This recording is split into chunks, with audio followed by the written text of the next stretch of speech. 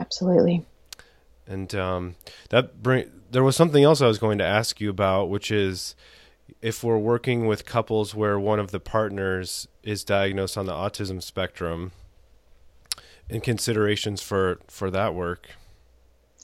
Yeah, that's something that I've seen as well. Sometimes even within the same family, where one and generally, I mean, it's becoming more and more prevalent that adults will seek a diagnosis. But I actually have a lot of wives that come in and say, "I think my husband's on the spectrum, but he doesn't think he is." And I'll meet the husband and think, "Oh, yeah, you've definitely got some spectrum Wow. issues." But the person isn't seeking a diagnosis and isn't agreeing, with the wife. So really, in situations like that, we have to just kind of do traditional couples counseling in the respect that they need to learn to listen to each other and things like that. But if I do have a couple that comes in and one of them says, "Yeah, I was diagnosed, I have Asperger's, or I have, whatever they have," generally books are very helpful with that. There are a few books out there on relationships and being married, to someone or having a relationship with someone on the spectrum. So I usually send them in that direction.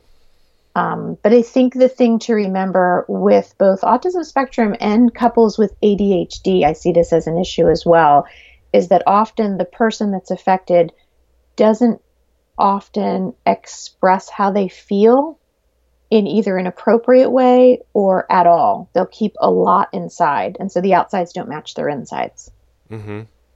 So that's the issue that I see most in the adults in relationships.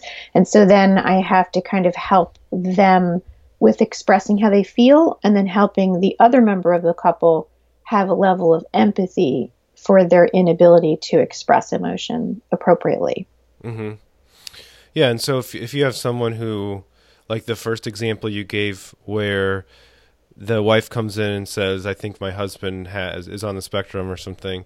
I guess at that point, it's just as easy to focus on the specific things that she's talking about, or the issues that are coming up.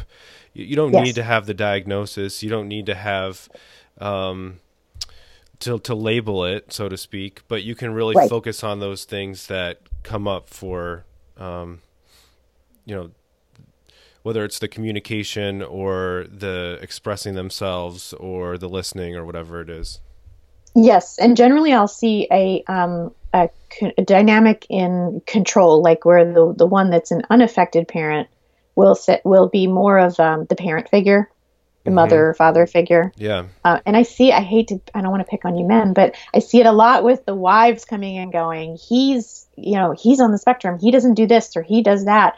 And then really as a counselor, I'm really listening for what does this mean in her mind? Is this like it's almost, I've had a couple one time where the wife was they had a child with autism and then she's putting the husband down for having the same issues.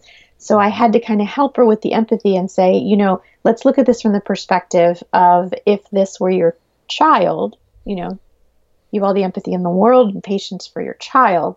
Let's imagine your husband is on the spectrum. If he is, let's afford him the same level of patience and empathy.